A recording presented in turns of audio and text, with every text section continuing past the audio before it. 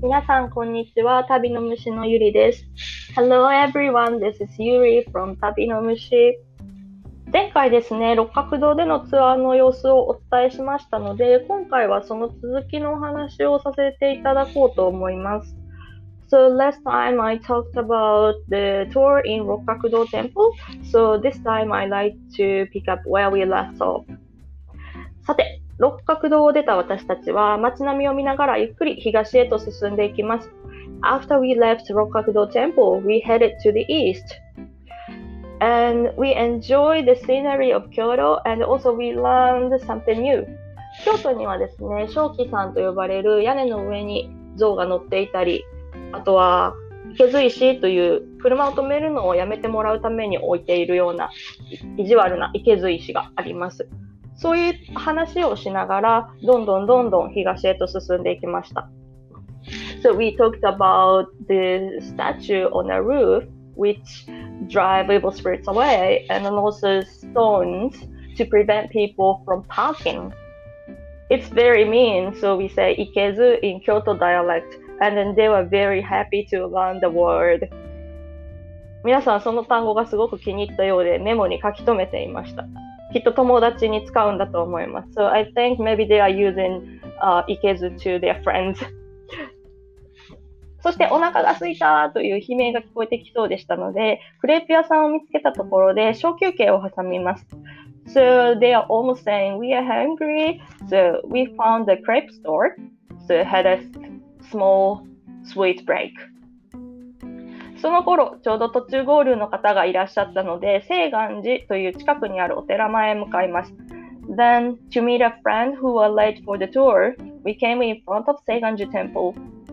この清願寺は長い歴史を持つお寺で、たくさんのお話も伝わっているのですが、この時は時間の関係で紹介したのは一つだけです。This temple is also unique and has long history and lots of stories, but due to time, we only shared one story that was perfect for us. この時にお話ししたのは完璧なお話だったと自負しております。昔はスマホがなかったので連絡を取り合うのも難しい状況がありました。In the past, of course, there wasn't smartphone to communicate in real time. ここにはですね、迷子の道しるべと呼ばれるインフォメーションボードのようなものがあって、迷子だけではなくてなくしたものだったりもするんですけれども、紙を貼っておくと見つけた人が反対側に紙を貼って見つけたよということを知らせてくれるというような石碑があります。This temple has what is like an information board to find a lost child or lost baggage. So people who are looking for something put a paper, and those who found that one put a piece of paper on the other side, so they can communicate. Of course, it was not in real time, but anyway, they could share the information. つまりですね、私たちがこの来てない友達を見つけるのには完璧なうってつけの場所でした。That is, there is no other place to find our friends who are coming late. かつてこのお寺は広大な敷地と18もの塔主、そのお寺に所属する小さなお寺たちのことなんですけれども、があったと言われているというかあったのですが、明治の政策でですね、今の繁華街である新京極が出来上がり、縮小を余儀なくされます。In ancient times, this temple had a huge ground and as many as 18 sub-temples. However, during the end of 19th century, Meiji period, a downtown named Shinkyogoku Street was made. That brought this temple to be smaller. 当時は東京へ首都機能と天皇様が移った影響で、京都が活気をなくしていた時期でしたので、新京極はその最高の一助を担うことになります。The capital and the emperor. Also, the rich moved to Tokyo, so during that time, Kyoto was not lively. The street helped Kyoto be an energetic town again a lot.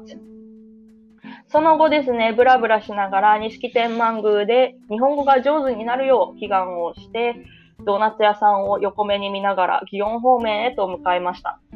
We strolled around Shinkyogoku Street and came to Nishiki Tenmangu Shrine, and we wished for academic achievement. And while doing so, they found a donut store and saying, wow, donuts, I want to have it.